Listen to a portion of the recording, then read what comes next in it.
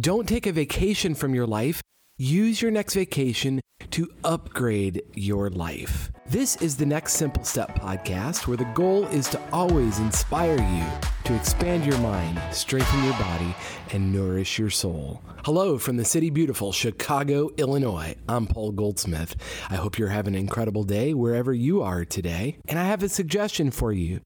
If you're planning to take a vacation or even a staycation, find some time, a day, half a day, even just a couple hours, but the more time, the better, to get some clarity. Are you living the life you desire? If not, why not? If you've ever come back from a vacation and had that dread the night before returning to the daily grind, maybe even said to yourself, that wasn't nearly long enough, I hear you, then this is a great time to take a break and go somewhere that inspires you, where you won't be interrupted. Take a notebook and write down what's most important to you. Start with what's great about your life. If you're in good health or you have family members who love you, close friends, start from a place of gratitude, because that will prime your brain for abundance thinking instead of scarcity and thinking about all the things you lack and creating anxiety.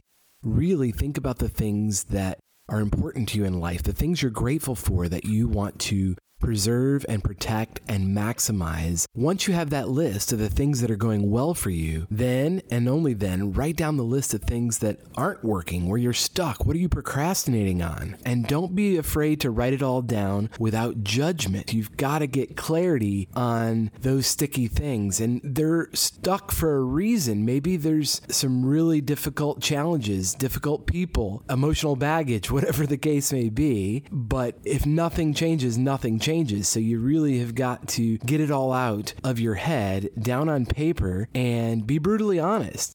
You don't have to show this to anyone else, but this is an opportunity to gain clarity and then decide what you're going to do about each issue. Or if you're just going to not do anything, that's okay too. Let yourself off the hook. It's really important that you just decide what you're going to continue to allow or what you're going to stop and what goals you're going to work on moving forward.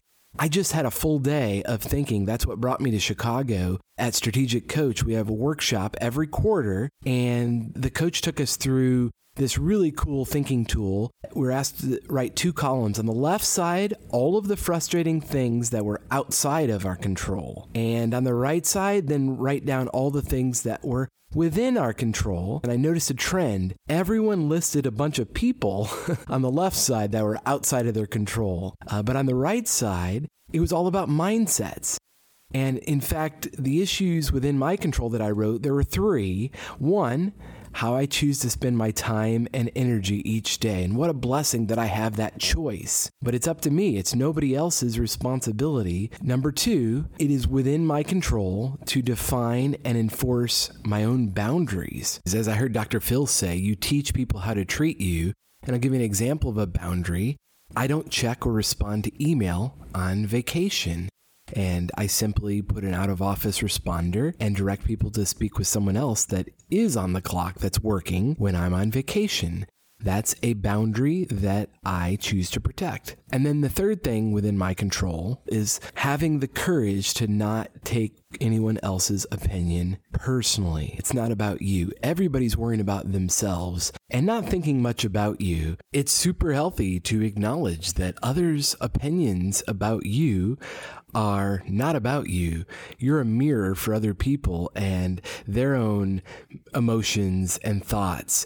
And they are just reflecting their own attitude in whatever they're expressing to you. So really let it go what other people think about you and live the life you want to live. Let go of trying to impress anyone else. It's so freeing. I think that's where a lot of anxiety comes from, where we get confused, we see all these things that we admire, and then we start telling ourselves we should have that and start getting resentful that we don't have that.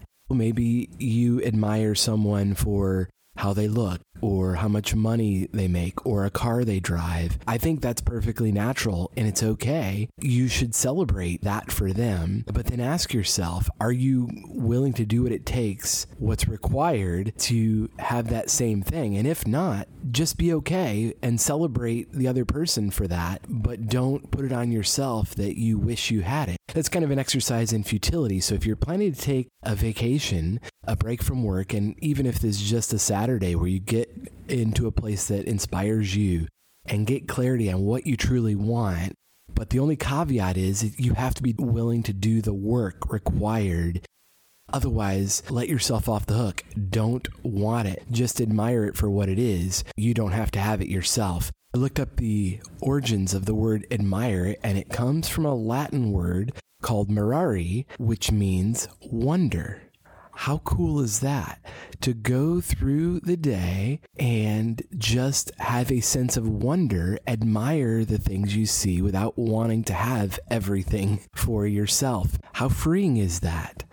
This is your opportunity to really upgrade your life for the rest of your life. And maybe the next simple step for you is to really get clear about what's within your control and what you're going to do about it, and then letting go of everything else. If you're looking for a coach to get clarity, I'd be happy to help. You can send me a text. The number is 559-574-3210. And I'll talk to you next time on the next Simple Step Podcast.